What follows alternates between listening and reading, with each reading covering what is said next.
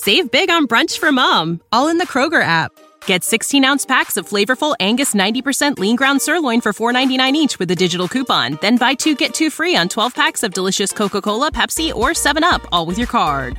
Shop these deals at your local Kroger today, or tap the screen now to download the Kroger app to save big today. Kroger, fresh for everyone. Prices and product availability subject to change. Restrictions apply. See site for details. Middle call! Hey! Welcome, everybody. You look good, guy. You look good. A little preview of maybe a sponsor on next week's podcast. Maybe some of you can guess what we're wearing. Huh? If you're watching this YouTube, you might be able to tell. But you got to be locked in on brands. But anyway, good. Yeah, I'm glad you said that. We got something coming on the show next week that we're excited about. This is booming. The merch already came, so we're wearing it early. It's a good time. Also, you know what else is starting up, John? March Madness is here. And the madness has officially begun. Trust me, I've been watching. It's time for you to shoot your shot, score big on the nonstop action with MyBookie, like Middlecoff actually did on Sunday, according to reports. Predict each winner of the MyBookie bracket contest for a chance to win a Bitcoin, a Doodle NFT currently valued at over $50,000, and over $100,000 more in cash prizes. Yeah, mybookie.ag, promo code HAM1. What do we got all week, guy? We have conference tournaments. You know how fun those always. Those really get going around Wednesday, Thursday. Mm-hmm. We have the Players' Championship, biggest purse in the history of golf. We have, if you feel like a gamble on the NBA, but college basketball is just better than the NBA right now. It's just, I don't even think it's comparable, to be honest with you. And I can't wait for this week. I mean, can Duke bounce back? North Carolina, what a freaking win. Coach K's last game, 96 of his former players, average ticket price $50,000, and they win by 12. I mean, what a win. Obviously, I mean, they're going to try. Actually, they might not be bad value to just come back swinging in this conference tournament. I love when Coach K was like, we got space for one more banner. Everyone's like, yeah. He's like, I'm not talking about that banner. These guys won the ACC regular season championship. Who do you like in the Pac-12 conference tourney? UCLA? I like Arizona. You like Arizona? I like Kansas Baylor. That's about all. I haven't watched that much college basketball. I'd be lying if I told you I did, besides Duke, North Carolina. And a couple Can't wait for the Players' Championship is this week. I mean, Scotty Scheffler, you got to figure is going to be Morikawa. One of the favorites. It's going to be a loaded field. MyBookie.ag, promo code HAM1. Get your gamble on. Go there, deposit right now. Promo code HAM1. Oh, we are a week away, guy. Week away from March Madness. 68 now? You count those extra 4 teams? What they do, whether you're filling out multiple brackets, betting the national championship winner, or simply looking out for player and game props, you can do it at MyBookie. Sign up today. Use the promo code HAM1 and earn free entry into the My Bracket contest. Selections for the bracket officially begin on March 13th and close March 17th at noon. So make sure you get your deposit in now with HAM1 to secure that free entry. Bet anything, anytime, anywhere with MyBookie. All right, John, can you feel the heat? Is USF going to make the tournament? I saw someone in the chat say that. Are they going to get 3 teams in? The West Coast Conference is going to get. They've been really good all year. BYU's on the bubble. I haven't checked the latest bracketology, but USF beat them on Saturday. Yeah, Saturday. So BYU pulls a Notre Dame. They go independent football, and then they join a conference for hoops. Yeah, which is why the WCC doesn't play any tournament games on Sunday in case BYU is scheduled to play on Sunday. Yeah. USF right now listed as last 4 buys. Yeah, no, they've been good. So that was your update bracketology. The NFL Combine happened this weekend. Woo! What a thrill!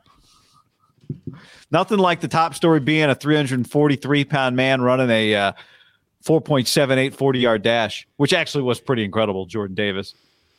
My favorite part of the Combine is without question the 40-yard dash when they put one guy's ghost over the ghost of Baker Mayfield and the ghost of Jameis Winston. That's the best part of the 40. That is I truly mean this, one of the best uses of technology in any sports broadcasting is the overlay of 40-yard dash runners. I don't think there's any question about it. They did, whenever the quarterback, so it might have been Thursday night, Ritter, the kid from Cincinnati, ran a 4.49, which is pretty damn fast for a quarterback, right? and they did 2 or 3 of the quarterbacks, and they also put in Patrick Mahomes, because Patrick Mahomes tweeted, like, if I could only run on this turf, because like they're acting like the turf's faster. And then they did that move with like Ritter, Kenny Pickett, and one other guy that was fast. Might have been like Michael Vick or something. And Mahomes finished last. And then the combine early on with the quarterbacks did a good job of going TNT using tweets. Yeah. Because then Mahomes tweeted like, "You guys got to do me like that," and then a bunch of laughing emojis. Did Mahomes run slower than Jordan Davis? Yeah, he ran a 4.9, I think. Wow. Now, that's the thing. Like Mahomes, when you watch him play, he does not play slow. He's not like a fast runner, but he's definitely pretty, I would say, light on his feet. Well, I would also say the kid from Cincinnati's pretty athletic. 4.49's flying. Well, Cincinnati has an athletic team. But I would also say this, like I've watched now Patrick Mahomes' career, as all of us listening and watching the show have. When does he ever run straight line 40 yards? That's not what separates him, right? No. But he's mobile. Yes, but he's kind of Russell-esque, right? In the mobility, the patience. It's about setting you up. It's about angles. It's about. Well, I'll give you an example. Confidence. I'd say this guy runs pretty fast straight. Josh Allen ran a 4.7. I feel like Josh Allen plays like 4.58, 4.60. Josh Allen plays fast. When I say 4.75, that just sounds like Jordan Davis. You know, I feel like when I watch Josh Allen, he's fucking hauling ass. Yeah, I agree. Part of it is collisions are so big, I think, that it feels like it was happening at a higher speed. You want to know what else, too? When you're a quarterback and you're trained to be a top 10 pick, you're not really worried about the 40 when you're these guys. Like, if you're Josh Allen, you're working your act. You're not worried about the 40. Honestly, I would spend less than 2% of my time trading for the 40 if I were most like Kenny Pickett. Small hands. Stretch out those hands. Yeah.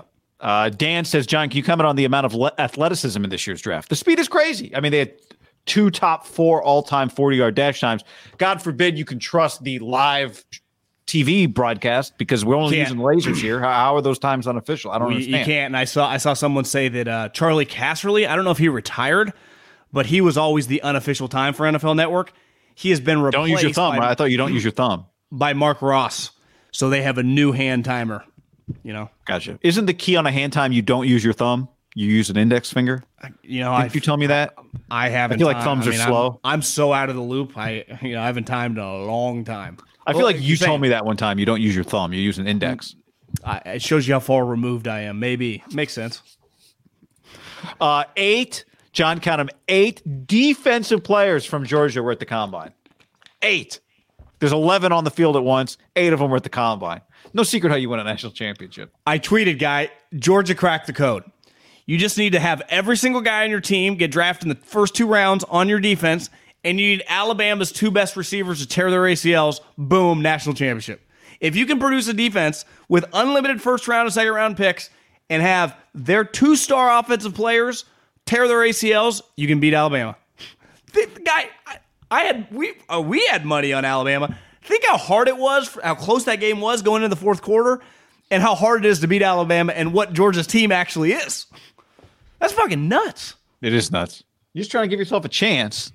I mean, you're just trying to put yourself in the mix. Also, how about that? We got to talk about E.J. Perry, John, who's shooting up draft boards among front offices that are heavily weight the broken glass theory. This is the guy from Brown who was seen picking up trash from the benches post-combine, the quarterback.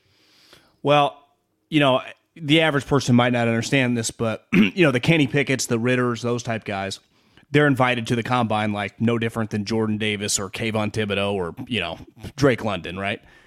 You also, those guys, you know when you're doing the gauntlet drill, the wide receivers and DBs do it, where just like every 2 steps you get a ball thrown. Love that drill. Kenny Pickett and Desmond Ritter are not throwing that drill. And obviously, you know, Doug Peterson ain't down there with Matt Nagy throwing the drill. You invite guys like this who come as throwers. It's like, you know, your bullpen catcher is not actually one of your 25-man rosters, like the guy sitting out there. But he's like kind of on the squad, but he's not really on the squad. This guy, I think like 4 or 5 other guys, are just invited to throw drills, non-quarterback drills. So like, which of course you say yes to that. 100%. And what do you also do? Well, you got all these guys just sitting there. Why don't you go pick up some trash? Kind of genius. That was Remember the story Scott Pioli put a Snickers wrapper in the hallway of the Chiefs facility when he was the GM in Kansas City to see if anybody would pick it up. And when it went days without being picked up, he found that it was a representation of the lack of accountability in the building. Broken window theory. You break a window, you don't fix it, then another window's bound to be broken, and all of a sudden people stop caring about their habitat. Yeah. I don't know. Can you allowed to use the broken window theory in 2022? It feels like the progressives would push back against that one. What would be the argument against broken window theory? Just like it's being too mean to people that break windows and live. Yeah, I don't know. I mean, who knows? I don't think it's an issue. I love the broken window theory because it's true. Did you see the viral video about Malik Willis? Who when you go to the combine, players, it's like when you went to the tour championship and like TaylorMade and Ping and everyone's just there giving out shit to all the players, like everyone, Nike, Adidas, everyone's there. Because a lot of these guys have not signed deals, right? So they're there, shaking hands, kissing babies, handing you bags of stuff. I mean, these players leave the combine with so much stuff they don't even know what to do with. So he walks out of, I think he had a bag of Nike stuff and a homeless person sitting there. Yeah. And he just started handing him stuff. Now, it was pretty clear, like, I don't think the guy filming him was like across the street inside a coffee shop, right? He was just walking down the road in Indianapolis. I hate that I even think this, right? Like, so many viral videos are fake videos. I'm not saying this is fake. I'm not saying it all, but it did cross my mind. Like, did his agent just, get it to look fake? Whatever. Again, I don't think that's what happened, but I want to be transparent and honest. I'm a sick person. I've been on the internet for a long time. It crossed my mind too. You have to just be on your toes at all times. You're not getting me. The guy that did tweet it, I'm pretty sure was a media member, but how do you know that the agent's not friend of that media member, tells him to go there? Hey, man, I'll give you a story, boom, boom, bada, but bing. We would never suggest that is what happened. We're not saying that, John. I just think it's in 2022, the internet, you always got to have one thing he has going for him is he's widely known as a high character guy. Like, I'm a big believer I get this one bum outside this 7-Eleven I go to when I pick up this bistro. Sometimes let's go get some sodas or whatever. And the bum will ask me for change. I don't want any credit, but I'm not going to give you money to go buy drugs or alcohol. But I will go, hey, do you want, water or Snickers? And I'm like, yeah, I want a Coke, and I'll fucking take some M&Ms. Be like, no problem. But, you just give out cash, they can, get the wrong stuff with it. There was a guy outside a coffee shop probably like a month ago, and it was late and it was kind of cold, and I was like, can I get you coffee? He's like, honestly, everyone gets me coffee. Could you get me an ice cold soda? I was like, I mean, it's 52 degrees out here and it's sundown, but yeah, I'll happily get you an ice cold soda, whatever. Sometimes you want what you want. Sometimes soda hits the spot. Jake said Malik looked good throwing. So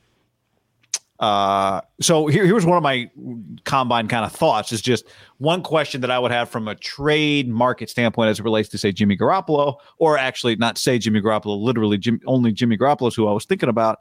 Denver at 9, Washington 11, Minnesota at 12, the Saints at 18, Pittsburgh at 20.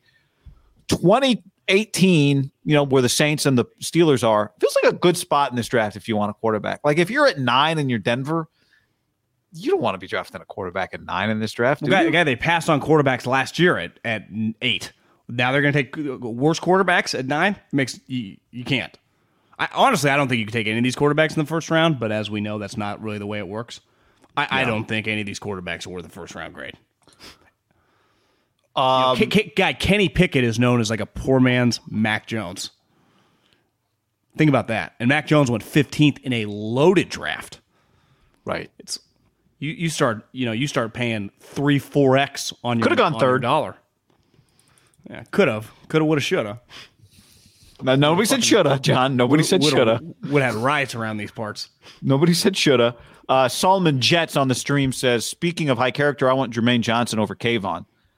See, I don't think Kayvon is viewed as poor character. I think there are questions about, like, the questions that have been out there, which he addressed. Does he love football? Does he play hard? All that kind of stuff. He benched 225 27 times, which is good. When he's got long ass arms, I think it's really good. Really good, because long arms make it harder to bench, right? You need more power. Oh, there you go. He ran a 4.59 40-yard dash. Aiden Hutchinson, not long arms, ran a 4.74. I saw Bucky Brooks, who was a big part of the coverage. And where's Bucky from? Do you know where Bucky's went from? Went to North Carolina. I think he lives in L.A. now, but I like would Bucky's guess the voice. South. I mean, I've listened to him and DJ a lot, and I like Bucky's voice. I noticed him a lot on the coverage. But he had him going third in his mock draft. He's from Raleigh. He's got Aiden Hutchinson going second, and he's got Kayvon going third. I don't know. You look at him on this field, and there's some adults on that field, but he belongs. I mean, I don't know. Where's your feeling right now? I think there's no chance he goes third because the Texans. I think Kyle Hamilton is going third. His comp is a little bit Jadeveon Clowney, and I think if you could redo the draft, Clowney would be probably the 15th overall pick in his draft or something. He would not be the number 1 overall pick, let alone a top 10 pick. But the Texans once upon a time did take Clowney number 1 overall, and it was clear a couple years in, they regretted it. Again, not because he was that bad. Like, one thing's clear, Kayvon is not going to suck. To me, his floor is really, really high. Would you agree on that? Yeah, you might end up paying a little more than the production you get for him, though, in free agency, right? But no, he is a productive player. I mean, if you redid that draft right now, which is an incredible draft, it's Khalil Mack, Jake Matthews, Mike Evans, Anthony Barr, Eric Ebron, Taylor Lewan, Odell, Aaron Donald. Aaron Donald goes 1. Matt goes 2. Well, wouldn't you say Khalil and Clowney are just completely way better players than Clowney, right? I mean, they're in different universe. Obviously, Donald's in a bigger universe than Donald and Mack. Khalil. Yeah, so Donald goes 1, Khalil Mack goes 2, Mike Evans goes 3. I mean, Odell would go really high. Remember, he was so good young. He got hurt, but Derek Carr goes 4. Yeah, I mean, Carr would probably go ahead of Evans. Carr and Jimmy would go in the top 10. Taylor Lewan, Odell. Yeah, I mean, Zach Martin. I mean, he's a top, but my point, like, Clowney's probably still a top 10 pick. Yeah, no, I think we'd go to the second round. There's some probably in third round. There's some other players in this. I don't know, Devontae Adams. If you like, if that's your cup of tea. Yeah, I'm telling you, I think Clowney has a. But like when you do, I'm not acting like Clowney's going 28 here. I'm just saying like. You would talk if you know the evidence, like the way we're talking about it now. We'd have to dive through all the rounds because I bet there's some other Devontae type guys in like the 5th, right, and just other guys that you just again he is.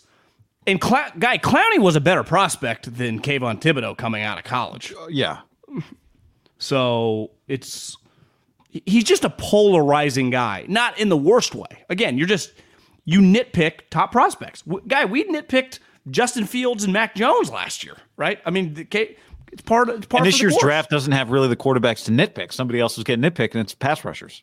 Yeah. But I'd say, wouldn't you say Kayvon would get nitpicked in just about any draft because he'd be a highly valued prospect no matter loaded draft, non-loaded draft. Even last year, Kayvon is still in the mix for a top 10 pick in last year's draft. Yeah. Right? Seems like he's the most picked apart player right now at the top of this draft. Well, but he's brought a little bit upon himself talking about Brand and talking about Clowney and I'm not saying it's good. I'm not saying it's where it came from. I'm just saying he's probably at the top of the list right now. I'd be very like if you said to me, okay, you can go ask 32 teams what they think about the meetings they had with a guy. Kayvon would probably be number 1 on my list of players I'd want to hear what they think. I agree. Well, I think part of what makes any player quote unquote polarizing, because I think Mac Jones was really polarizing last year, is when you can talk to one team and be like, I'd take him in the top 5. You talk to another team, like I probably wouldn't touch him high. Yeah. I just think that creates polarization. Because there were some teams last year with Mac Jones that would be like, I wouldn't have touched him. Yeah. And other teams considered him be the top 3. Now, the difference between Mac and Kayvon, like Kayvon is a more physically gifted player at his position than Mac Jones is at his position. Kayvon has high-end athletic length, straight-end speed. He's powerful. Like, I'm a Kayvon skeptic, and I by no means think he's not going to be a good player, right? If he gets the right deal. Can you imagine how good he would be with the Niners guy? Because forever, look at Eric, right? It was like, Armstead, he's just kind of laissez-faire. And then he gets with Chris Kasarik, and you're like, Jesus, Eric Armstead. Yeah. You know? Yeah. Good point. Feels like it's going to be a big week for big name quarterbacks whose names start with R. Russell Wilson, Aaron Rodgers. Rap Sheet said that his report was Washington made a strong offer for Russ, and Seattle said no. Russell has veto power. Mike Florio's theory, John, is that the leak on that trade offer was strategic by Seattle as a way to send a signal to other teams that you can call us. Remember, you sent me a clip last week of John Schneider saying I wouldn't be doing my job if I didn't listen to phone calls. And when asked about trading Russ, Pete Carroll said we have no intention of trading him. Guy, did you hear in that clip when like Bob Condata clearly just like cornered him in the hallway of a hotel? He mentioned 3 different instances when his phone was blown up. Last year when they listed the 4 teams. Yeah. And then he's like, oh, yeah, around the trade deadline. It's like, I don't remember that. And then clearly right now. So, like, his phone, like, I would say that he has, like, Aaron, if Aaron had never brought up, I want to get traded, and it just, I'm a Packer, like, I just kind of acted like, I guess, Russ, there would not be that, like, Aaron put it out there. Russell kind of has flown under the radar, and people, like, smell blood in the water to me on Russell. Now, I guess Russ did put it out, his agent did last year with the 4 teams. But clearly, John Schneider's not telling people stop calling. No, not at all. As for Aaron, there was, there have been a variety of reports over the last few days. Do you think if they, let's just say hypothetically, they both get traded by the end of the week, are they traded for the same? I mean, one guy's 32, the other guy's 37 years old. I mean, there's one guy's the MVP, the other guy, Russell, there's a question about whether or not he's played his best football. I mean, so would they just get traded for this? Like you just 3 1s and a 2 or something? Well, let's say one of them, whoever pick one gets traded first for 3 1s and 2 2s. Let's say Friday to Denver. Okay. Rodgers Friday, Denver, 3 1s and 2 2s. What, you're the Giants. Do you think you can get Russell Wilson cheaper than Aaron? 3 1. What would that be? Okay, let's say you think you can. So what's your offer then that you think would get him? 3 1s and 1 2? To me, if I'm Seattle, the only way I give them to you is for the same minimum. I'd be like, that's the baseline if you want them. Yeah, I'm not taking 2 1s. No. And by the way, if you want to trade me 3 1s and 1 2 for Russ, you'll give me your second 2. You know what I mean? Like if that's what it takes, if the only thing standing between you getting Russell Wilson and not is a second round pick, you're going to trade the second round pick. Can you imagine if those two and somehow Deshaun Watson all get traded and like 9 first round picks get traded in a week span by different teams? And then Jimmy gets cut. I could imagine that.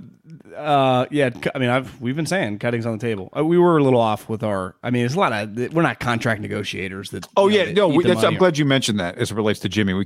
There was the report. I think Biederman was the first guy I saw, or you said that you saw. No double dipping, guy. No double dipping. Yeah. No. There is offset language. So Jimmy gets cut, $7.5 million. Somebody else signs him. You don't have to worry about the $7.5 million if you're the 49ers. Rap Sheet also said that Aaron's torn right now on what to do. I saw Jeremy Fowler wrote a thing talking to a bunch of people at the Combine. And one of the things he wrote, did you see this? He was talking to a Packer official. Everything was going fine in the conversation. He brought up Rodgers' name. And as he wrote, no exaggeration, the person turned around and walked away without saying another word to me. So we'll see what Pat McAfee show investor Aaron Rodgers has to say maybe this week. But see, he's not a weekly guest in the offseason because he showed up the 1 week and then last week he wasn't on. Like, do you expect to see him this week? Because I would say I'd be 50-50 on it. I do not. I actually would be 70-30. He does not show up. I mean, if Aaron wants to be traded, would the Pat McAfee show be the place to announce it? I think he would do it first, and then maybe he would go on. But I could also see him going on. Like, obviously, if Wednesday or Thursday he wants to come on, they will have him on. Yes. I also saw that people have been sniffing around Matt Ryan because they feel like, if you're the Commanders or whatever, like, just go to the next place if you can't get one of these top guys. Matt Ryan is set to have the biggest cap hit in the history of the league at $48 million this year. 48, but they're torn. They don't want to... Right? Do you just take it this year on the chin and then next year figure it out because you can cut them next year for dead cap like $15 million? And you don't want to move money around and push it back like you did with the D Ford type deal, right? So you just wait 2 years of just $48 million cap hit, 40 dead cap, but you're only paying him $23 million. So it costs you less money to keep him on your roster. Costs you less. Well, it costs you like the guy cutting it, but in terms of building your team, I mean, he's taken, if the salary cap is around $200 million, that's a quarter of your salary cap. A quarter in one guy. Wow. Yikes. And if you're Arthur Smith trying to get your coaching career off the ground, your head coaching career off the ground. Luckily, Arthur Blank has a history of patience, but maybe it's the year that you do draft a quarterback if you're them and just try to have that person ready. Did they draft one? I don't think they did. No, they took and have that guy ready. Trade for Jordan Love. So I still think Aaron Rodgers stays put. I don't know. Like unless what is he doing? Building up the willingness, the courage to tell Green Bay I want out. I honestly, I'm over it. I'm exhausted with it. I don't have a great feel. I won't be shocked if he demands out. I kind of expect him to stay, but I don't feel great about that. I don't know.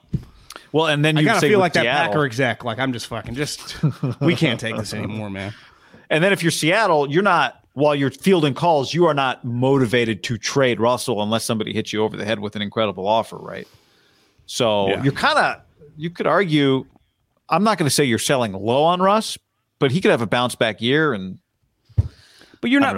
But you're selling. You're still going to get, 3 1s and 2. You're going to get a paid a premium. So you're selling still at a high. Who cares? Right? Yeah. It's like oceanfront property, whether it's a recession or whether the fucking market's boom. It's whether the house is beautiful or a total fixer upper. It's still, overlooking Pebble Beach. But I do think with the league year beginning, I did we love, it's our favorite NFL word, consummate. When you do a quick definition search of the word consummate, like it is specifically the sexual act to seal a deal.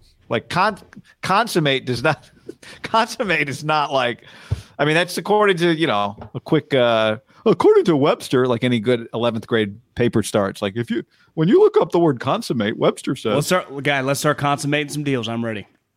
Yeah. Well, let's do it. By the way, you want to find, speaking of making deals, John, you got to find deals for yourself. You got to find the people to help you make deals, and you got to,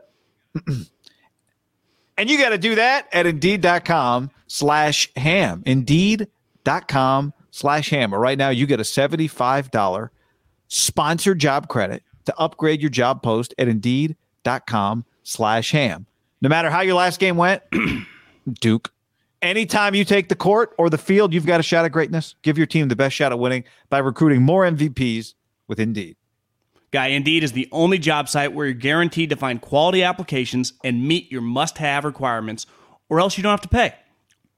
Indeed partners with you on every step of the hiring process. Find great talent through time-saving tools like Instant Match, assessments, and virtual interviews. It has everything right on Indeed. You use the Indeed.com/ham. You find the candidate you want. You find some people to interview. Boom. You start building your business. It's very easy. We're helping you out. No big deal. Short list of candidates, okay? Quality candidates. The second you sponsor a post, immediately. And you only pay for the quality applications that have your must-have requirements. So Indeed is a great way to hire talent. According to ComScore, Indeed is #1 job site worldwide when it comes to hiring. Indeed delivers 4 times more hires than all other job sites combined, according to Talent Nest. And when you join Indeed, you join more than 3 million businesses worldwide that use Indeed to hire great talent fast. Start hiring right now with a $75 sponsored job credit to upgrade your job post at Indeed.com/ham. Offer valid through March 31st. Go to Indeed.com/ham to claim your $75 job credit before March 31st. Indeed.com/HAM. Terms and conditions apply. Need to hire? You need Indeed. ButcherBox.com/ham and another special deal. Free for a year. You get salmon, chicken breast, or steak tips in every order for a year, plus an additional $20 off right now at ButcherBox.com/ham. Been telling you about it for years. Been eating it for years on a regular basis. Easily find high-quality meat and seafood you can trust. 100% grass-fed beef, free-range organic chicken, pork raised crate-free and wild-caught seafood. Always be prepared with meat in the freezer when you get butcherbox.com/ham delivered right to your doorstep with free shipping. ButcherBox is offering you free for a year plus an additional $20 off either salmon, chicken breast, or steak tips in every order for free. Sign up today at butcherbox.com/ham and use the code HAM to choose your free offer for a year plus get $20 off your first order. Prize Picks is America's #1 fantasy sports app because it's the easiest and most exciting way to get in on the action. While you watch your favorite players in sports, you just pick more or less on 2 or more player stats, and then the fun is on. Prize Picks has something for every sports fan, from basketball to hockey to League of Legends and everything in between. It's really simple to play. You make your picks, submit an entry in less than 60 seconds. I'll do it at halftime of a basketball game, and I also have some season-long more or less picks on MLB homers. You may remember I've got less on Ohtani homers this year. We'll see. And at halftime of your next NBA blowout game, just jump on and go, Steph Curry more than 11 points in the second half. It'll change the game for you. Download the Prize Picks app and use the code HAM50 for a first deposit match of up to $100.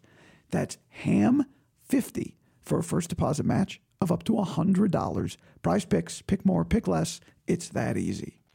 What's up, everybody? It's your old friend, John Middlecoff. I'm here to tell you about our friends at Game Time. Here's what I need you to do. Go to your smartphone, download a little app called Game Time.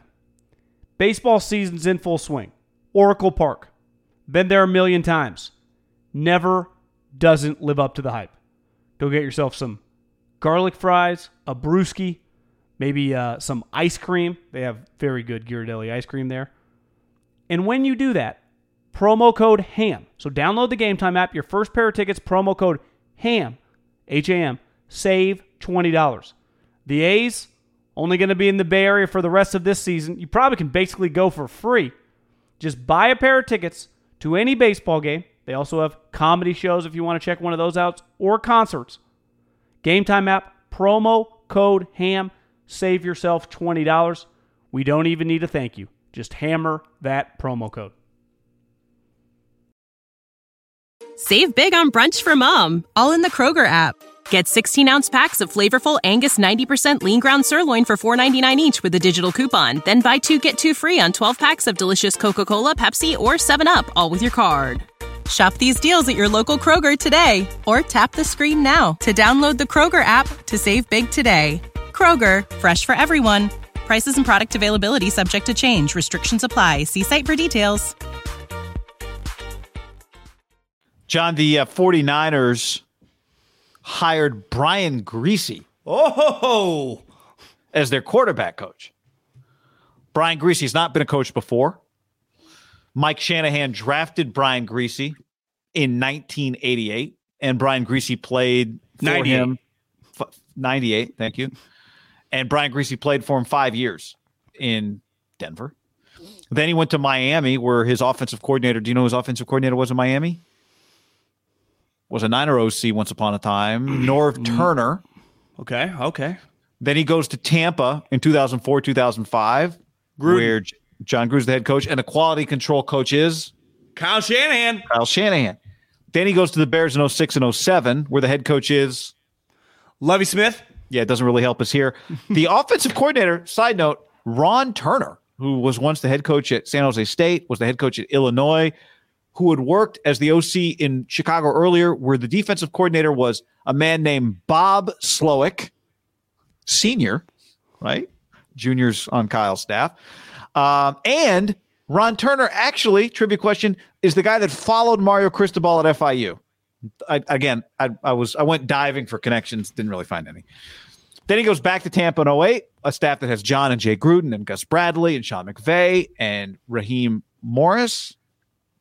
Then he retired after that year and eventually goes to ESPN and then Monday Night Football and now into the 49ers quarterback room. Yeah, to me, the connections, obviously, when the dad drafts him, I mean, Mike Shanahan, well, he's not quote-unquote officially on Kyle's staff. He's unofficially on Kyle's staff, and Kyle leans on him heavily. But Kyle was around this human being, right? Because when Kyle was a quality control guy, you're essentially the offensive coordinator's assistant. Well, the offensive coordinator was the head coach in John Gruden. Well, Brian Griese was, John Gruden's baby are his quarterbacks. So Kyle would have spent a lot of time around that guy. I think it's fair to say that they have known each other, the family. Kyle knew him even before that, and then they got to spend literally a year together with Kyle. And don't you imagine the last couple of years, like, they talked when they did all these Monday night games, right? Does this happen without Monday Night Football and them kind of, I don't want to say rekindling, but just having some conversations, spending some time around each other? You never know. I told you this before we hopped on. My first year in Philly, Doug Peterson was hired. Now, it's a little different because Doug, if you remember, he retired, was off for a little bit, and then he started coaching like high school in Louisiana. So he kind of got to scratch his itch to like be a high school coach. And I think he even said at the time, I was cool with just doing that. I had made money. Like, it wasn't like Andy calls him and he just jumped in. But here's the thing. When you're a quarterback, I'd say more than most positions, when you jump back in, and Doug had to start, he had to be the quality control guy for a year before he got to be the quarterback coach.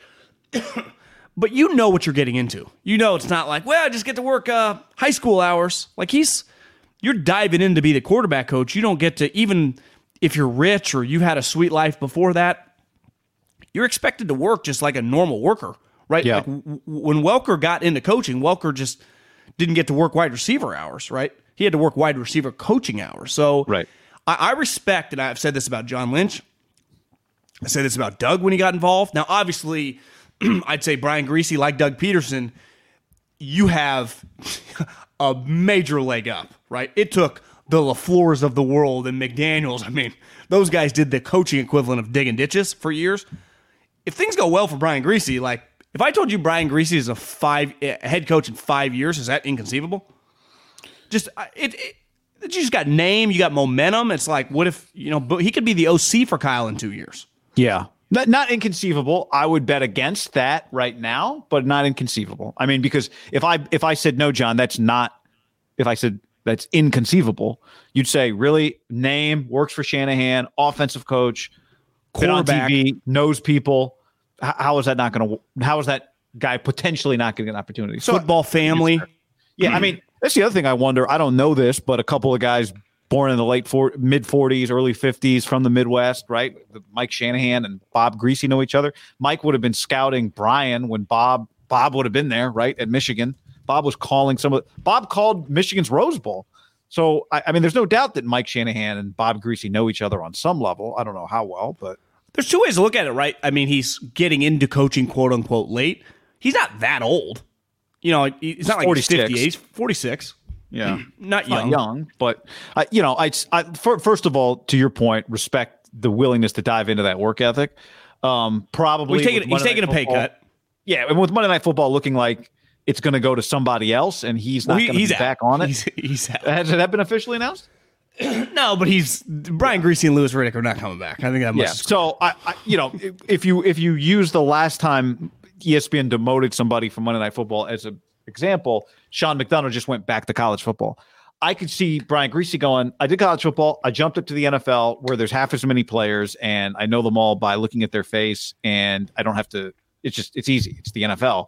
I'm not going back to, we do some great games at ABC, me and Steve Levy, but I'm not going back to Waco for Baylor, Oklahoma when I just did Monday Night Football. Maybe now's the time to jump and try something else. I think it is a little bit, I think it can be an indication of what coaches think of certain positional jobs by who they hire. Like Kyle hired somebody extraordinarily inexperienced at coaching to be his QB coach. Now, Brian Griese played quarterback in the NFL at a high level, but he has not coached before. He did something very different when he hired a running back, run game coordinator in Anthony Lynn, right? He hired somebody who he can leave alone. He knows he can not knock on Anthony's door Monday, Tuesday, Wednesday. And when they get together for practice on Wednesday, Anthony Lynn's going to have a run game ready to roll for him. Was the run game coordinator for the number one offense a decade ago with the Jets and Rex Ryan, with those two Mark Sanchez teams. Like he's running, and you're right, he's coached for a decade and a half or whatever. You never got the sense that Kyle put a lot, that Rich Scangarello, while he was an assistant, maybe he was more Kyle's assistant than he was an assistant coach with a lot of responsibility. Why does everyone hate Rich Scangarello? I don't hate Rich Scangarello at all. I just feel like the bias, he was just a nobody. Well, you said it like months ago. You don't think he was any good. No, I did, but it just feels like that momentum of just Rich. Here's the one thing. People act like Rich going to Kentucky was like, this guy just went to coach Davis High School. Like, Kentucky pays $1 million. That is not a bad job. You're right. Right? Like ultimately, was Rich forced out? Maybe. Like Hightower factually forced out. You do not leave the Niners for the Bears.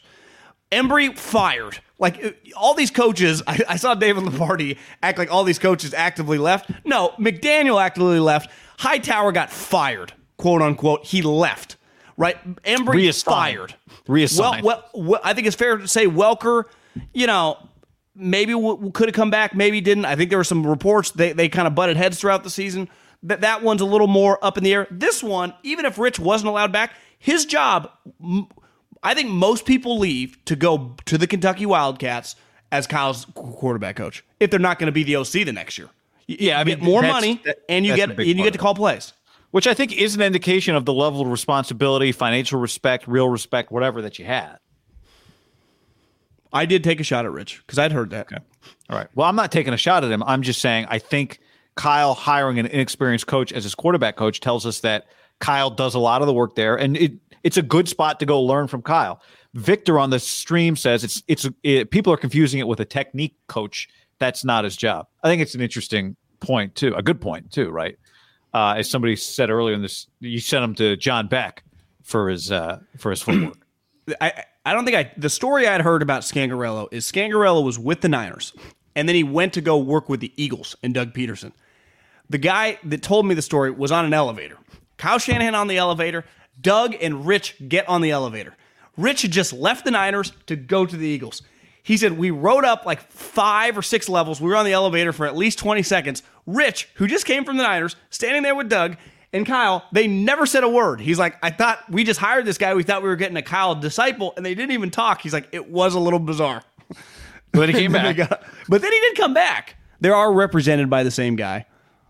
Look, I'm intrigued by this, but I all I'm saying is I think it tells us Kyle handles a lot of whatever that person's responsibility is, and I think your job is more to assist Kyle than it is to go do whatever it is that you do, and that's okay. That's a lot of positions are like that, especially when you're jumping into coaching. It's hard to find a spot like the one that the 49ers had available for Brian Griese. What about he just kind of acting like somewhat of a confidence coach to a young quarterback, a guy that's played in the NFL, who was, started in the NFL for a long time, who I would say, like Kyle Shanahan, NFL lifer. This guy's dad, last I checked, was the quarterback of the undefeated team. Am I right on that? That's where I know the father from. Yeah. He was the quarterback in the heyday for Don Shula and the Miami Dolphins, and then his son became not his dad, but still pretty damn good. Like, is he there more like I don't fully expect him to show him how to manage shortening his release, but just how to be a pro every day? Like, when I see Brian Griese, having not know that much about the guy personally, I assume high-level guy, first in, last out type guy as a player, high-level pro. He just seems like what they ultimately want. And I'm not saying Trey doesn't have naturally some of these things, but to hammer home to Trey to be like. And you just get, like, maybe he thinks that Brian can bring something that Rich couldn't to Trey. Patrick on the stream, like a veteran quarterback does, backup, like a veteran backup quarterback does. Trey just got to see it with Jimmy, right? He got to see it for a year live. And now Jimmy is going to be gone. So now you have a guy. I still think you bring in a quarterback because I think coaches always say this. Mainly college and the pro, high school probably less. That like my message can only go so far. I need players, like when players take ownership of their locker room, where you ultimately, like, a coach can only, from a scheme perspective, they can take you to the moon or not, right? Kyle can dial, Andy, these guys can dial up plays. But in terms of just everyday working and just motivation and study habits and stuff, I still believe you need like a Mariota, a high level, character guy around Trey. That never hurts. Who also, at the moment's notice, can help you win a game or two. Right. I remember Brett Veach, his big thing when they traded Alex was, we are hiring a married quarterback. The GM of the Chiefs. Yeah, we are going to hire a quarterback who is married. Because maturity around Patrick Mahomes, he just saw Alex. We are not taking a downgrade. And they hired Chad Henne, who, Michigan guy, just high-level guy. Married, kids, very serious. Takes this job. I also think once you become, quote-unquote, the backup, isn't there probably some perspective of like, aren't that many of these jobs in the real world that pay $5-6 million? Right. Yeah. It's like, I don't get hit. I get to eat all year for free, work out, and just throw some passes. Like you could argue, but to your point, you need a guy who's willing to accept that part of his job is to help the other guy keep him on the bench. Yeah, that to me, I think Mariota fits. If Mariota's going to stay a backup, I think he, boom. Because part of your offense is going to be a much more mobile offense with Trey. Like, I would rather have Mariota than Trubisky if I'm going to pay $5-6 million. I mean, Mariota was just making $3 million. Word is Trubisky's going to get 10. Which to me feels a little agent-driven. Like, we watched Trubisky play, Yeah, part of it is like, years. we got to watch this whole thing shake out, but, where guys end up. But I agree with you. I mean, but Andy Dalton if I told you right now, if you get a backup for $5 million, backup Trubisky or backup Mariota, who's Guy Haberman picking? I'm taking Mariota. I am too.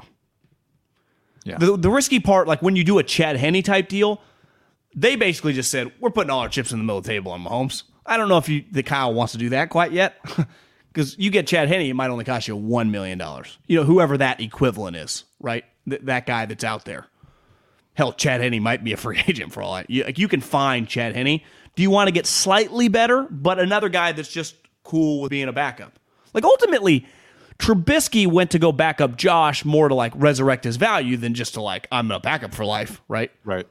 Chad Henne went to Mahomes, like, I'm cool with being a backup here for the rest of my... They've told him, like, and he's told people, like, I want to retire a Chief. I mean, Trubisky probably thought, this guy takes some big hits. This team's pretty good. If I had to play, all you really need as a backup is to play a game and play it well. And then, it happened with Mariota. And then your stock kind of goes back up. And maybe Trubisky, calculated spot. Like, where, if I end up in a game, do I look good? That's part of what I'd be thinking about as a backup. And I don't know this guy's physical situation, but I'd have no problem if you get Ryan Fitzpatrick for $3-4 million coming off the injury to be the backup, if he's cool with being the backup, and sometimes he's not. Problem with Fitz is he's like too good. The second you lose 2 games and he throws he slices and dices your defense, Shanahan goes to. I don't want to tempt Shanahan with Fitzpatrick. Well, that's the problem. That the fans wouldn't get tempted. Kyle would. I think the word is that Fitzpatrick threw 8 touchdowns and no picks in practice on Tuesday, running the scout team. I've never had a guy pick up my offense in 37 hours. Okay, so you mentioned, although it'd be, use check, Harvard guys. You mentioned you mentioned just kind of being a sort of de facto backup quarterback for Greasy. Other ways that Greasy can help Trey. I think there's been a lot of questions I've seen the last few days, and a few people have said in the chat or DM'd it. Like, does Brian Greasy know how to work with a dual threat quarterback? Which I don't really think is what I don't think you necessarily need that. You don't need mobile quarterbacks to work with mobile quarterbacks, although I think there are some benefits to it. I think what the 49ers, if we just listen to some of what's been said and whispered and insinuated over the last few weeks and months, it's about figuring out how to read defenses, how to run an offense, how to run a team, how to do what Kyle wants and do it efficiently. Kyle Shanahan last year played the quarterback that he believed would, at least as closely to what he said, be able to execute what he said. And that was Jimmy Garoppolo. That was the reason Jimmy Garoppolo played. We all know it wasn't because he has a stronger arm than Trey. It wasn't because he's faster than Trey. It wasn't because they have more invested in him than Trey. Right? It's none of those things. He was the quarterback because he understood how to run the offense. That is the primary value, or that's the primary job for Brian Greasy, is to make sure Trey Lance can run the offense. But I also think, like, whether just because Brian Greasy was a quote-unquote pocket non-mobile quarterback doesn't mean, like, the Patriots had Tom Brady forever, and then they went to get Cam Newton because they wanted a guy to be more mobile, right? Well, Kyle wasn't a quarterback, let alone a mobile quarterback. And Kyle he went from Jimmy Garoppolo to Kirk Cousins to Matt Ryan to then went to get Trey Lance. Like, part of it is, no, I have other plays. I heard Tom Telesco on DJ's pod, and over the weekend, like, Lance was filling in for him, and they would just have, like, random.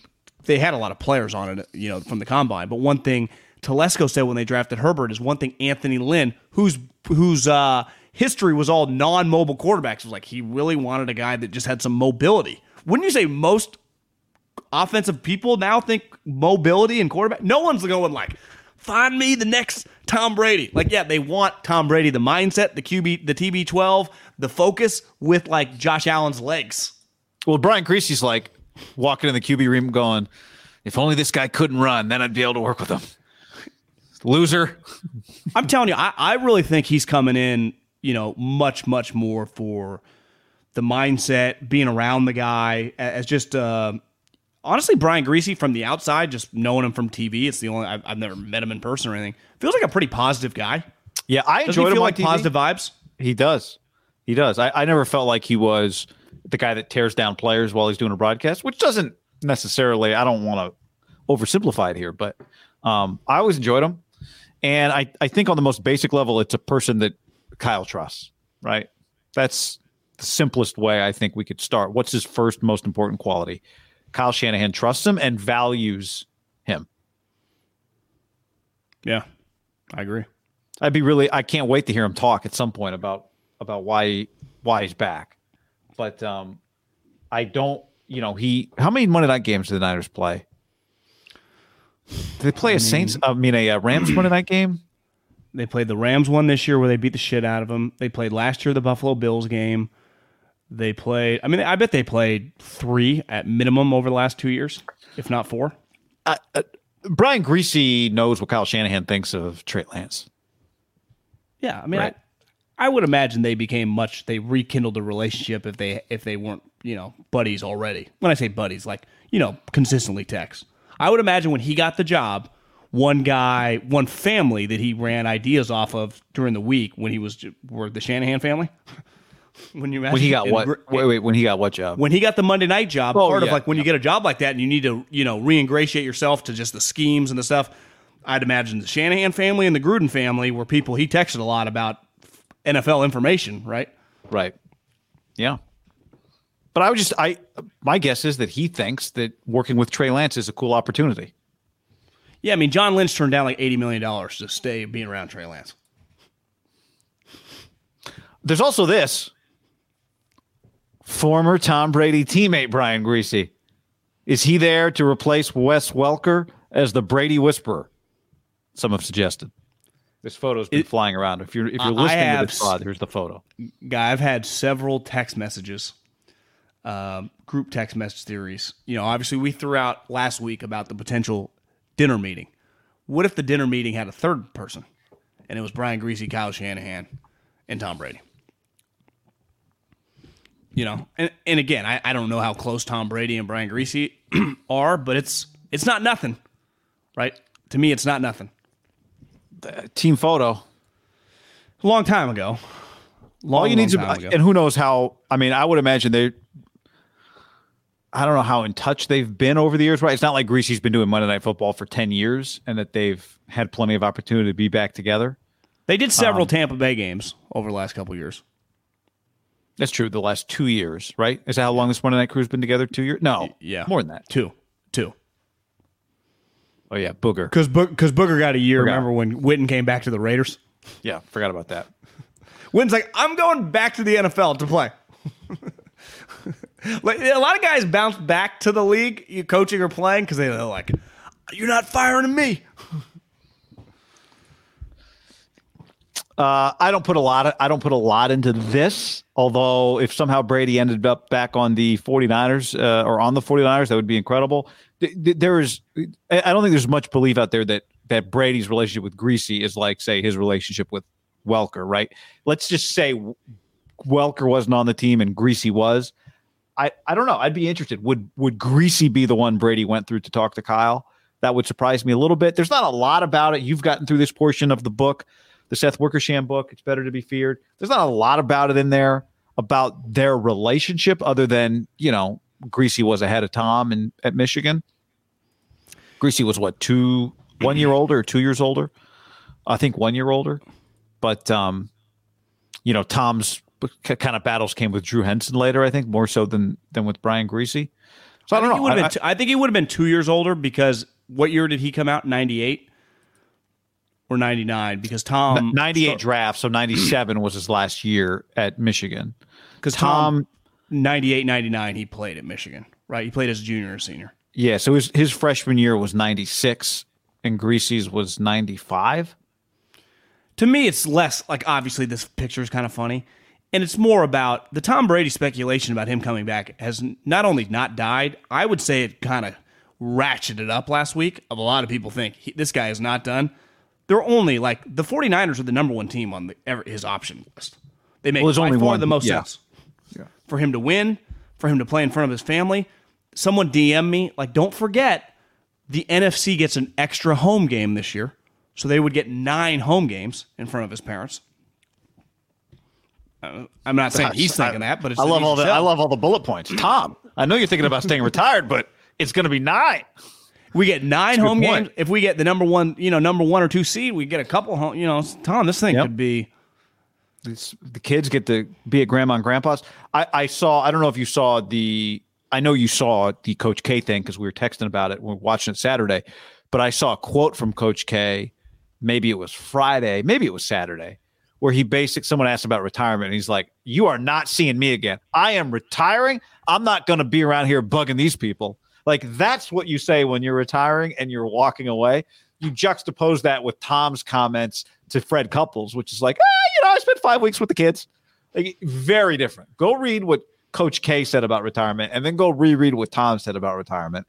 And they are two very different things. Understandably so. One of the guys is 44, and Coach K has been at Duke since Tom was 3 years old. So, that's part of it. I get it. But they're very different comments about retirement. Do you think he has the darkest hair for a 75-year-old in the history of 75-year-olds? Hair so dark that I saw Portnoy mistook one of the other assistant coaches for Coach K. One of the I don't know who the I can't. He somebody refused who to I shake know. the hand. But, Patrick on the stream. Brady randomly said, "I came home to see my parents and want to sleep in my old room." Come on, Brady. That's not even clever. No, it's not. We did a big video about that last week. I do expect a story to leak this week. No inside information, just something to keep an eye on. I love it. We will be very close to our podcasting equipment. You give me 1 minute break. I just need to grab. Yeah, you need some water. I'm still on the minute. I can tell. No, I can tell. Go get you some high quality H2O. While he does that, let's get some comments here. Colt McCoy. Yeah, Colt McCoy can win. And I think Colt McCoy is an extremely high-level guy. I actually think Colt McCoy would be a very good fit for the 49ers, like Kyle Shanahan, a Texas guy, 35 years old. What's Colt McCoy's current contract status? I like Colt McCoy, John, as a 49er. The thing with the backups guy is they usually they ain't signing 4-year deals. Yeah, they're usually, I'd say, max 2 years. Henny's got like that rollover, like, hey guy, I'll just keep taking minimums. Yeah, I would sign Colt McCoy. Is he a free agent? Free agent. I can't imagine he wants to be. I can't imagine being Kyler's backup is a rewarding experience. Would you rather like Shanahan? Would you rather sign a backup for about 1.5 than the $5-6 million crew? Yeah, and Colt McCoy's been making $1 million the last 2 years. Colt McCoy just did beat the shit out of you this year, and he beat you. Yeah, I think Colt McCoy's a great idea. He might have, made himself $1 million or something because he might have that game against from the Niners. You mean $2 million from the Niners? I'd give him $2 million to be the backup. High character guy, everyone likes him. People friends. He's mobile. I know a guy that knows him thinks he's a fantastic guy. Yeah. So they are, whoever they sign as their backup, I'll guarantee you his character will be like a 12 out of 10. Be like, greatest guy we've ever met. That's their backup's not going to be, he's had questionable past. There's going to be none of that. He's at first he struggled to become a backup. Like that. Right. The only reason going down that road. The only reason Kyle Shanahan's backup calls him at 2 a.m. is to tell him his 5th child's being born. It's not to tell him I've been arrested. Come help me. Yeah. There's none. Or any of this, like, when he gets his chance to talk, he'd be like, if I ever get the chance, I think I could lead this team. Like, there's going to be none of that crap going on. John, before we go any further, let's tell the people about. Hold on. I got draft audio in my ear. I had NFL.com open and just videos just flying, just Lance Zierlein takes just left and right. John, let's tell the people. I love Lance. John, let's tell them, we all do. Let's tell the people about our friends at Sleep Number. sleepnumber.com/ham. That's where you want to go right now to get your 7 to 9 hours, which is what these sleep experts recommend right now at sleepnumber.com/ham. Yeah, good quality sleep is important, but so is getting enough sleep, guy. Sleep duration is how long you slept compared to your sleep goal, which should be around, 7 to 9 hours. To me, 9 to 10, like the ones if I get good sleep, that what's it called, that REM sleep at like 6 to 7 hours, wake up, hit the ground running out of my Sleep Number bed, and I am just ready to dominate. The better you sleep, guy, the more productive you are. The more productive you are, the more successful you are. The more successful you are, more money you have, better food you can eat, more stuff you can do with your kids, a bigger house you can have. It all just snowballs and snowballs, but it all starts, guy. It all starts. Literally, we all kind of come from the bedroom, indirectly. So it all starts in the bedroom with the Sleep Number bed. Yeah, it's a good point, John. Whatever it is that makes you happy, the level of happiness is going to be higher with good quality sleep. 4 tips to improve your sleep duration. Avoid large meals and heavy snacks before sleep. Oh, okay. So put away that. But this is stuff that's good for lifestyle in addition to sleep. These things go hand in hand. Set a quality sleep goal that's healthy and realistic for your lifestyle, right? So maybe you make, hey, this week I'm going to sleep 9 p.m. every night. I want to be in bed. Try some tart cherry juice for its tryptophan. That's stuff that's in turkey. And melatonin, which maybe promotes better and longer sleep. And record how long you've slept. The Sleep Number 360 smart bed tracks the total time you sleep and the percentage of your sleep that is restful. So maybe like a little softer mattress like John, whose Sleep Number is 40 these days. Mine's come down a little from 60. I'm at 55. These are all things that help. I've had multiple people over the last few months tell me, I'm thinking about I got burnout. I'm thinking about quitting my job. I'm like, okay. Well, I'd say try some sleep. These are people that I know will text you back at 10:45 at night too. I think, why don't you start with maybe a 10 p.m. bedtime, 9:30 p.m. bedtime. Let's start with that. Sleepnumber.com/ham. Yep. Discover special offers for a limited time at your local Sleep Number store or sleepnumber.com/ham. Sleep Number, proven quality sleep, life-changing sleep. Sleepnumber.com/ham. Other news, John. This is oh, you're going to like this story.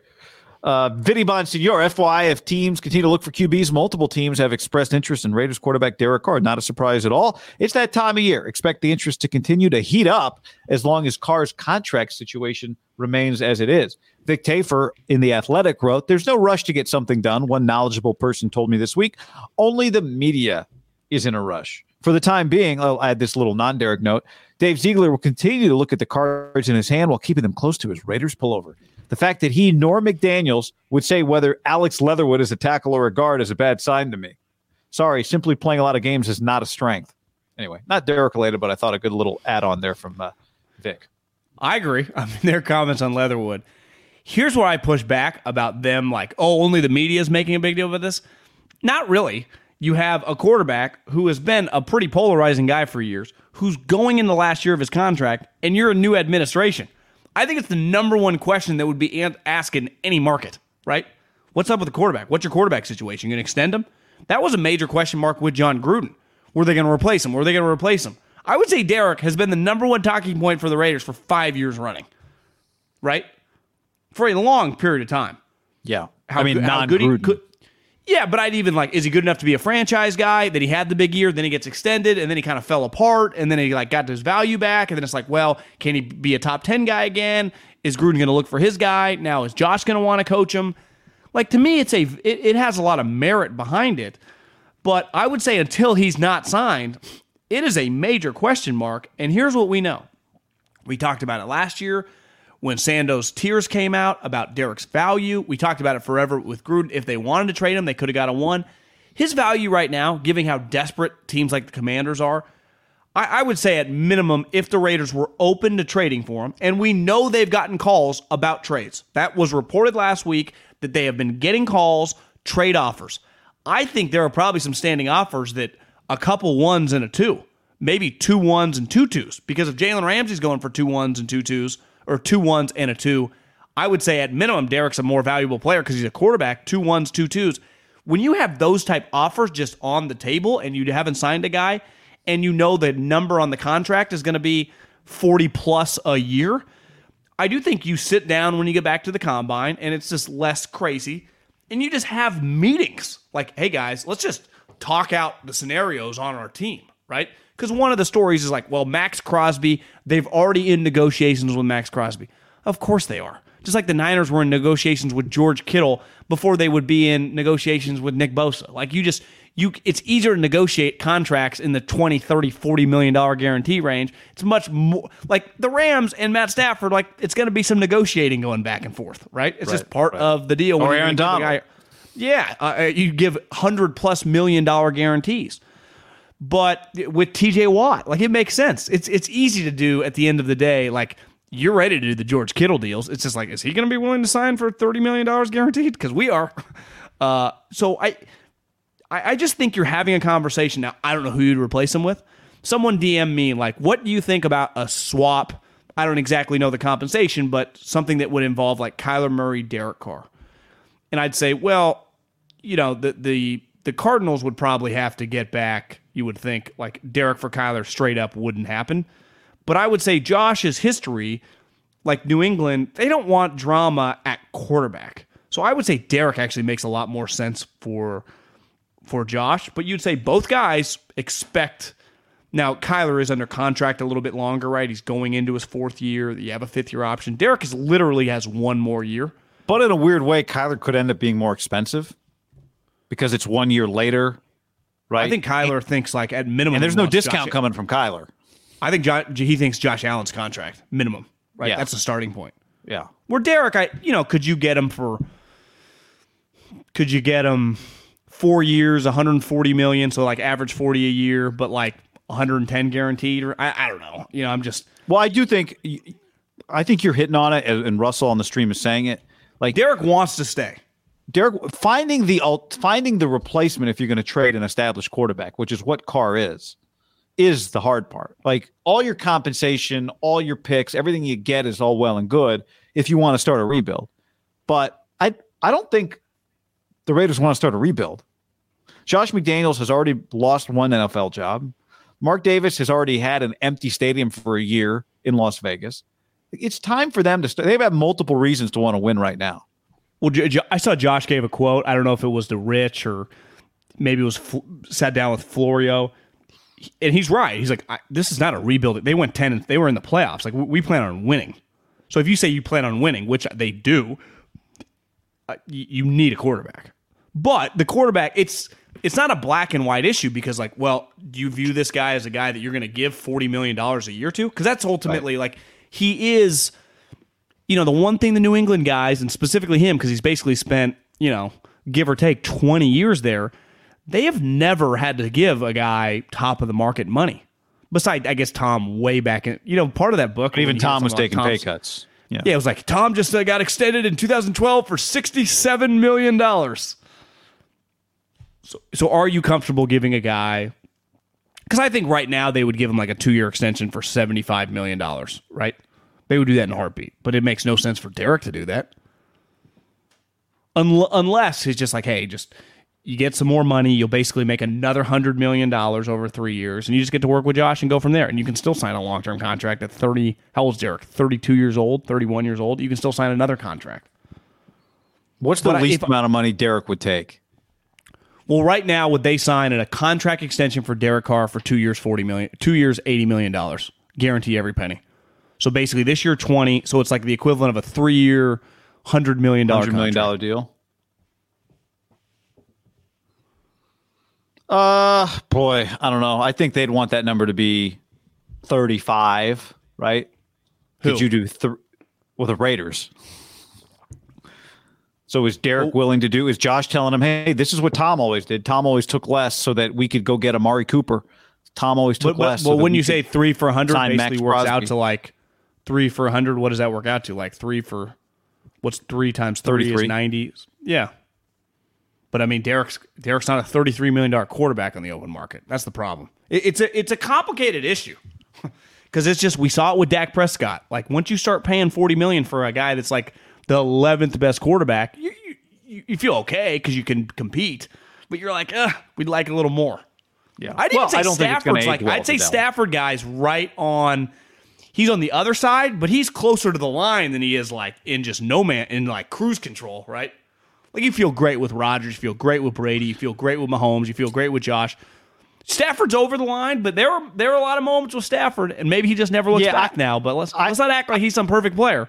No, but I think a lot of this is dependent on where you play. Matthew Stafford's worth more to the Rams than he is worth to the Lions. So is Josh McDaniels a good enough coach that he can make Derek Carr worth more to the Raiders now than he's been worth to the Raiders before, right? Well, did John make him that in the last couple of years, wouldn't you say? He helped him. He did help him. Finally they got him a defense. But they made his play far exceeded his $20 million a year salary or whatever, right? Right. But it was partly because his salary was so low. Yeah, and it's because he was he's like a player. He's a $32 million player, but no one was ever like, God, he's a $45 million player. And ultimately, these numbers do matter because it's how you build your team. I think the first move is Josh tries to play the Tom card. This is what Tom did. This is what it took in New England. You're going to be you're going to be wealthy. What is it that you want? Do you want to be a Raider for life, like you've said you want? Do you want to win here? Be a legend here. Lead the Raiders back to glory. That's not going to. You're not going to get paid $40 million a year to do it. Well, I'd say beside Tom Brady, I mean, we'd have to do like a deep dive. It doesn't feel like any player in the NFL has done that the last like 5 years, right? Just be like, oh my God, this guy just took $8 million less a year than he could have got just because he loves it. Like that has not happened in the National Football League. No, especially a quarterback. But would we be saying that if Derek hadn't been so adamant so many times that this is the only place he wants to play? Well, Derek's made $110 million in his career on the field. I'd say, he's made millions off. I don't know how many millions, but he's already, he even said in that little kid interview, he's like, I got more money than I even know what to do with right now. So it is a pitch possible. But if I told you that it comes out, breaking, Derek Carr signed a 5-year extension averaging $27 million a year, don't you think people would be like, oh my, they just got him shocked to take one. Even if that number is fully guaranteed $135 million. But Tom Brady took, like, if you're asking him to do the Brady was taking $25 million a year ago. I know. I'm not saying take Brady's number. I'm just saying take less than the market would pay you. Well, what's the market? That's the difference. What is Derek Carr's market currently right now? 44? Like free agent market? Yeah, free agent market is, because I think just his normal contract market is $40 million. So if he's a free agent.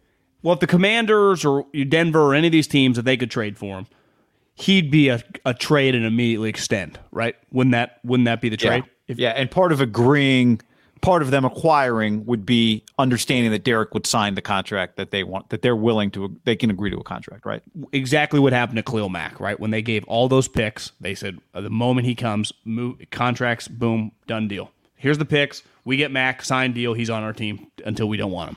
Yeah. And what's that deal would not be like 5 for 200. It'd be outrageous. Yeah. It'd be shocking to people. Just $40 million a year, 5 for 200.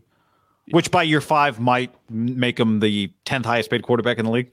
And it could be $130, $135 million guaranteed, but the thing would be he's going to average $40 million a year. And as we've seen with his last contract, for the most part, you play the majority of the seasons at the position if you don't get hurt, right? If I told you Derek signed a 5-year extension, I would expect him to play out the contract. Quarterbacks make the money. Yeah. They make every penny. There's not like Amari, like, bro, you either take a pay cut or we're cutting you or trading you. Right? That's where they're at. That never happens to quarterbacks. It's like, oh, we're just stuck with Matt Ryan. He's going to make us $40 million. If Matt Ryan was a defensive lineman, they'd be like, you take a pay cut or we're sending your ass pink slip. And then Matt Ryan's making $4 million to play first and second down. It's just not the way it works. Matthew says, do you trust the Raiders to spend whatever savings Derek would let them have smartly? Well, I mean, we don't know, right? This is a whole brand new Dave Ziegler, Josh McDaniel. But that's also like, the NFL's hard, man. I think a lot of teams, for the most part, teams get aggressive. Like the Raiders have been aggressive in free agency the last couple of years with Derek savings, right? They just missed, but they were signing guys left and right. It's like, oh, they signed Yannick Ngakoue. Oh, they signed LaMarcus Joyner. Oh, they signed Corey Littleton. Like, they tried. They just, Oh, they signed what's his name? The dude from they ended up trading to the Patriots, the big defensive tackle that used to be on the Niners. Like they were signing guys. Kenyon Drake, they signed a bunch of guys. It just doesn't always work. I give them an A for effort. You know, it's most teams are not. This isn't baseball, right? It's like, oh, they just pocketed the change. But if you look around, most teams do sign. The Cardinals last year, they have Kyler on a rookie deal. What do? They went JJ, AJ. I mean, they were swinging. I would say if you look around the league, most teams, hell, guy. I mean, as we sit here today, most teams like half the league's way over the cap. You know, most teams are not pocketing the money. Amari Cooper. He a cut? No, but the report is that they're willing to cut him before his contract becomes guaranteed for $20 million on March 20th. What do you think he would net in a trade? $20 million a year with Amari Cooper. Get him for a third-round pick, you think? Yeah. I think someone will trade for him because that's pretty clear what they were doing, right? Like, hey, guys, we're going to cut this guy. Anyone want him? They're trying to get him off the books. Or trying to get him to, like, do you want to be in Dallas so bad you'd rather restructure and play here than go play somewhere else? But I read a couple things like Amari Cooper, if he had free agency, like look at the guys that actually hit free agency. Amari Cooper at minimum would get like a 3-year, $60 million deal, $45 million guaranteed, right? Yeah. Like Amari Cooper is a productive player. Now he leaves a little to be desired, but you know the reason they're cutting him is not because Amari sucks. It's because they're stuck with Zeke's contract. And they got some... Amari Cooper he had an underwhelming season. He had 68 catches. He did have 8 touchdowns. Remember he had the touchdown in the playoff game? Like, Amari Cooper's starting for every team in the league. Well, it's pretty easy to find places where you go, even a slightly better version of last year's Amari Cooper could be really helpful, right? Indianapolis. I think New England. The Raiders, I would say. Well, do you think Josh? You don't think he'd want him? Well, he'd be like, I have 100% think he'd want him. Yeah, I definitely think he'd want him. Yeah, you could argue. Like, I think it's a good match for Derek Stills. I think it's a great match for Mac Jones skills. Oh my God. I think the Rams absolutely is a possibility, right? Odell not going to be back for a while, so I assume he'll be back cheap for them at some point. I know they got some cap issues, but like if they can figure out with Rodgers and Devontae, you don't think the Packers be interested in him? Could Seattle figure out a way to get him? Yeah, I mean, I think every good team would be interested in Amari Cooper. Again, for the right price. Like, is he a $25 million player? Can I get him for $14 million? And he's been tasting the good life for the last couple of years. I know, right? Making $20 million. Cleveland, he's been good. Somebody suggest 2 years ago he was 92 for 5 touchdowns. Now the one thing is, you see all these wide receivers at the combine. Like, do I need to pay Amari? Can I just draft a guy? Arizona. Well, if you're going to give Kyler that 150, you know. He would have I think Amari Cooper has an enormous market. Football team? He has an enormous market. Commanders? I mean, Bucks, Del Rio's there. Like Godwin, right? He has an enormous market. Amari Cooper will be starting. Could you get a late second for him? You might be able to. For a playoff team, this is Chiefs. What about the Chiefs? Yeah. Seahawks already have DK and Lockett, and then that's it. So, yeah, they probably need somebody a little cheaper. Chargers, yeah. Mike Williams, a free agent. You know, it sucks to be a wide receiver, a free agent, and you look up, you're like, DJ's like, it's the fastest group of wide receivers ever. You're like, holy shit, can we just get a shitty group of wide receivers coming in so I can just get paid? Because that's what everyone's on their agent. Well, we just might draft a guy. It's just the whole 7-on-7 team, just every time you look up. I thought the corners had good hands, John, from the, what do you call that drill? The gauntlet drill? I think it's a gauntlet, yeah. Where you the gauntlet drill where you just run. Just boom, boom, boom. The key is how you flip the ball behind. And then every once in a while, a guy drops, runs out of bounds, has to like weave through 7 cameramen to get back to the field as he cuts up field. Yeah, he like jukes out like the assistant DB coach of the guy in a Jets uniform. He does like a 360 around him, keeps running. To me, the smoothest is when you can catch it and you don't even drop it. You just do like a smooth, like open your hands and the ball just kind of falls. Yeah, the way Ozzie Smith used to turn double plays. It's not really even a catch. You know who by far who had the smoothest is the dude from Ohio State, Garrett Wilson. It's like, it's like, it wouldn't. Like, you agreed those catches would not stand in an NFL game as catches? No, they wouldn't. No, because he doesn't even take a step. Like that actually pisses me off thinking about it. Like, we know it's a catch. right? In the drill, that's a catch. Like we got 3 steps and a thing. Like he caught it. Like we know, we're watching the guy. He had control of the ball. Anyway, I think I watched the Romo Football Life today, and there was a whole thing on Dez, and it just pissed me off. It was bullshit. But question in the stream: do you think Trey Sermon gets the Ayuk treatment? I mean, one thing John Lynch said, he's not going to get. He doesn't get opportunities while in the doghouse. Like at least Ayuk got reps while he was in the doghouse. The difference though is like you have several wide receivers going out and around. If Elijah Mitchell is just a stud running back, you just ride him like a horse, right? And Trey Sermon is just a backup. Yeah, I mean the problem is that running backs get hurt. Kyle Shanahan's running backs get hurt. I thought John mentioned. I don't know if he said this to who he said this to. He must have said John this in Lynch, the press conference, 49ers GM, that he thought that Trey just part of the NFL is his vision stuff. It's a little different than college, right? And part of what it's like at Ohio State and Oklahoma, you just have some wide open holes. In the NFL, it's a little more like you really got to understand the offense and know when to cut. And there's an element of instincts that, part of the problem too, guys, just Elijah Mitchell looks so good so fast, and he makes you look bad. Right. Well, he didn't have the one sweet run. He got KO'd. Yeah, I mean, when somebody else is taking all the reps, it's hard to make an impression. Now there's practice. Also, here's the other thing. We expect, and I'm guilty as anybody, all these guys, especially bigger name guys, to hit the ground running. Be like, he got to be ready to roll. It's like, not everyone's on the same speed. Never forget, Devontae Adams really wasn't good till his 3rd year. A lot of players, like for every Justin Jefferson and Jamar Chase, there are Devontae Adams. And this goes for Colton Miller, who I was critical of. Now he was injured that first year, but he was not good, and McGlinchey was way better, and obviously Colton became a much better player. Also viewed as a little more raw coming out.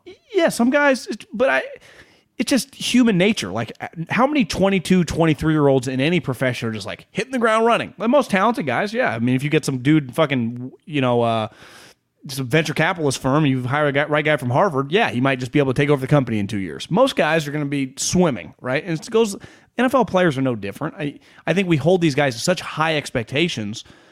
And part of it is like a lot of these guys, at bigger programs become so famous.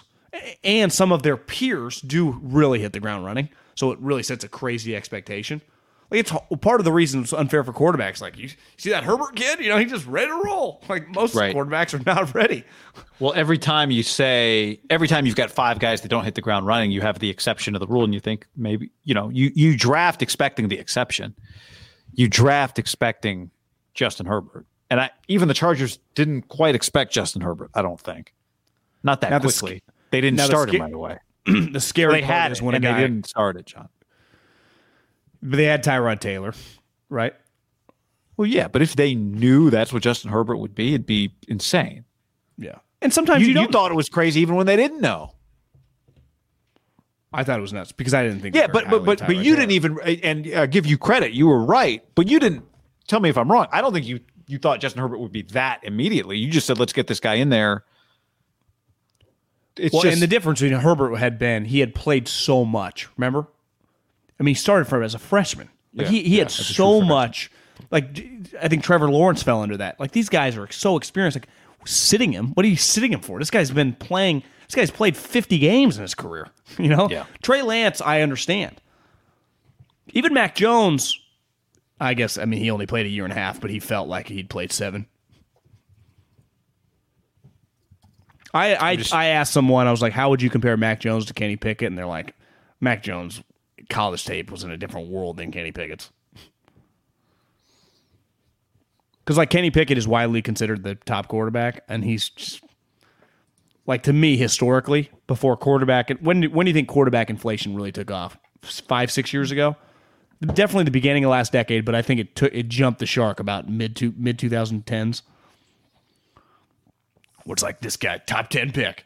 I think Kenny Pickett historically, like in the 90s, goes in like the 3rd round. Yeah, I mean, we'd probably have to trace the big boom and kind of completion percentage and touchdown numbers, right? Where a lot of guys. Year, the Locker Ponder year, and then it kind of slowed down for a couple years, and then it hit like that stretch of like the Goff, Wentz, just all that like 5 straight stretch of just felt like 30 quarterbacks in the first round come in the league over like a 5 or 6 year stretch, which historically wasn't really like that. And still a lot of quarterbacks, even during that time, like it's not like, well, no quarterbacks went in the second day. No, I mean, a bunch of guys still go in the second and third round. Like Malik Willis is a good example. I would say historically, Malik Willis, like a third or fourth round major project, Malik Willis might end up going like pick 28, which to me is insanity. How about the 2 years before, you're right, the Goff, Wentz, Paxton Lynch, Christian Hackenberg draft? Although, in fairness, Hackenberg was second round pick, right? Yeah. But in 13, it was E.J. Manuel, Geno, Glennon. Maybe the next year, Bortles, Manziel, Bridgewater, Carr, Garoppolo. Then it was Winston, Mariota. Those were really the only 2 guys. And then Goff, Wentz, that draft I mentioned. Yeah. 18 for sure, right? Where it's Baker and Darnold and Allen and Rosen and Lamar. But as it turned out, like, were they inflated, or wasn't that just a really good draft class other than Rosen? Well, I mean, we've had 2 of those drafts in the last, like, 3 years, right?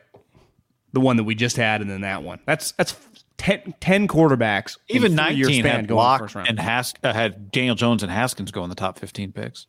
Which is pretty crazy. Yeah, but also could have just been, was anyone else taking Haskins other than football team? Probably not. What was his son? Knew the guy from high school or something? Yeah, I don't know. I have to go back and check the invitation to the bowling alley to remember what that situation was for the big watch party. I know this. I don't know when. I don't think the ACC bracket's out yet. I can't wait to watch Duke again. You watched the Coach K retirement ceremony. I full disclosure, I really liked Duke growing up. Like, I remember third grade, my basketball team was the Blue Devils, and we wore like Duke stuff. Duke is hated by a lot of people, which is part of what makes them great has made them great under Coach K for college basketball. I mean, they were a polarizing brand for basically, I mean, he was there for 40. I'd say they were polarizing for 30, right? Leitner, because of the players they've had, do you think? I think Leitner, people hated Leitner, and Bobby Hurley maybe too, but people, I think, really hated Leitner. Yeah. He was like a villain of college basketball. Used to hit they used to Wojo's teams weren't even that good, I don't think. I know, but I think when they hit the thing that bothered everybody. Maybe, but I think Leitner is really what it goes to. And Duke Carolina was just, you picked a side. Like, you picked a side. Duke Carolina, pick a side. Duke. Red Sox, Yankees, pick a side, right? Red Sox. I go back and forth. But, yeah, man, his goodbye was incredible. Telling everybody to shut the hell up. I thought his players I thought they tightened up in that game. The pressure was on them to send out Coach K, and they did not handle it well. Well, they got blown out down the last 5 minutes. But it was a close game, right? It was a close game, but then they got throttled down the stretch. It was a tough situation for him to come out 5 minutes after getting pounded by North Carolina. I mean, guy, that last couple minutes, they were getting clowned. Dunks, wide open layups. It was like, oh, are they really going to go out like this? Because it wasn't like, well, at least Duke got a last-second shot. It was, by the end of the game, you're like, it's an 8-point game with 2 minutes left. And then it was like, are they going to lose by 20? And he came out. You could see it in his face. He was seething. He was so mad. I'm like, I don't know. At the end of the day, guy, he's a coach. And his team just got punked by their rival. So part of it was he knows he had to do this. You could see it on his face. Like, I don't even know if I could fake it. And he couldn't. And that's why I think he had to get it off his chest. He had to say, he's like, I can't fake sitting here where everyone basically gives me a standing reach around here for the next 30 minutes in front of all my former players. And that, I think he got that off his chest. And as it went down, he relaxed a little bit. And he eventually, when he gave his own team props, it's like, okay, he's come down. I know they don't. He's like, I know they don't feel it right now, but I love them. And when he dropped, like, hey guys, look how good we have it. Like, look how special this whole thing is. That was cool. And I thought the ring thing was really pretty cool. Yeah. How she changed the stone in the army ring so it's still the army ring, but it has the blue ring with his He's a good speaker. That was sweet. He's a good speaker. I did feel, you and I both texted each other when it happened. They're like, we got a great succession plan. And they cut to John Shire. And it's like, oh, my God, this guy is about to have the weight of the world on his shoulders. Because every guy, the text thread with Trajan Langdon and Jay Williams and Shane Battier and Carlos Boozer and on and on and on and on and on. Danny Ferry. You think that video that Portnoy retweeted on the coach do you think Coach K today lit up that assistant coach? Like, we don't do that here. Because he did big time. What was that about? Was there a story about what that was about? It was Gottlieb was the one that tweeted it initially. I was just mad. I don't know. I mean, they just got punked. Hubert Davis. Did Hubert play at Duke or at Carolina? He played at Carolina. Yeah, okay. Carolina. Maybe just the hate runs deep. Well, I saw Dan Wetzel tweeted this, and everyone freaked out. Like, what are you talking about? He's like, would this be the biggest regular season win in North Carolina history? Is that who it was? It might be. No. Yeah. Nolan's the one I recognize, but I don't know. I didn't watch the video close enough. Does it get any better than a regular season win, beating your rival, one of the greatest coach arguably in the modern day history, in his last game ever at their home and kind of kicking their ass in front of 96 of his former players? Sorry, did you say while Duke is a top 5 team? While Duke's a top 5 team? That's as good of a regular season win as you could ever have. If you're a Carolina fan, that is just... Did you see that video that went viral the other day? He's like, it was this guy, like a TikTok. The guy's like anger is so much better than joy. He's like, I've got a teacher. The only reason I went to college is because I had a teacher sophomore year that told me I couldn't do it in high school. And I went to college on anger. Like, anger, that survives. It was a joke, but it was funny. But if you're a Carolina fan, I would imagine in a good rivalry, seeing someone else fail is just as good as your own success. So when you get to merge the two, their failure is our success. That's pretty good. I mean, yeah, that one had to taste pretty sweet. And to your point, it's in front of all these other people. It's like Ken Jeong and Jerry Seinfeld. And it's a double FU, but even like Grant Hill, Leitner, Jay Williams, Elton Brand, like all their core guys that have kicked your ass a time or two over, it's like a middle finger to them. Yeah, well, I did think if you're those guys, how mad those former players must be at the current players. Well, you guys didn't everything we built here. You let them go out like that. Well, there was the video caught him. I think they went down 8. It was probably like 2.5 minutes left, and they go to Jay Williams, and he's doing that like call timeout, and he just kept letting them play. Then they ended up missing the 3, and then it went to 10. It's like, oh my god. Did you think there was going to be some miraculous comeback? You're like, oh, they can't go out like this. I don't know. I was not feeling good watching them. Like, I didn't feel like they had it in them. And I've watched a lot of Duke Carolina over the years. Like, I love Duke. I can't express enough. Like, I used to love Duke. I used to watch Duke all the time. And it just they play 3 times a week on ESPN. They're always on national TV. I mean, it's. What do you think of the programming? They couldn't go to the game right away because Texas-Kansas went to overtime. So part of it was like, there was a huge intro. I mean, they had hyped up this game all week long. And then as they're getting close to like switching the game, Texas-Kansas is going late, and then it goes into OT. So they had, I don't know, I didn't watch the beginning of the game. I didn't even know what channel, but ESPN fucked up because they weren't ready to do a switch because they couldn't. Gotcha. Honestly, I didn't know. I saw the beginning of the game, but I just had Texas on like mute. I was kind of just waiting for the game. And then by the time I got there, I saw the game was starting. So I didn't catch that until I saw some people tweeting about it. Because part of it in the intro, ACC network or something. Well, because in intros they had all the former players line up like a tunnel. Well, I saw the clip. He bows. I'm like, in my mind, until I saw it on Twitter, I was like, I guess I saw everything. I didn't quite realize that I'd missed it. Honestly, a lot of the big happens all the time in college basketball. Be like 2:00 game, 4:00 game. It's like, guys, this is gonna run into each other. Like, it's gonna happen. Yeah. It almost always happens. Someone's like, you cannot not go to Duke for a 10-loss Texas team. There was a lot of that on like social media. Which what? I never understand this. I've said this for a few years now. I never quite get why they don't do it. Like, guys, people are here for the next game. Just tell the people watching the current. But they maybe they got some research. Like, we are not, or maybe it's just bad business.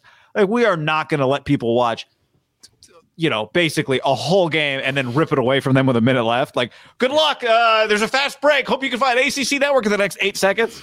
So I get it.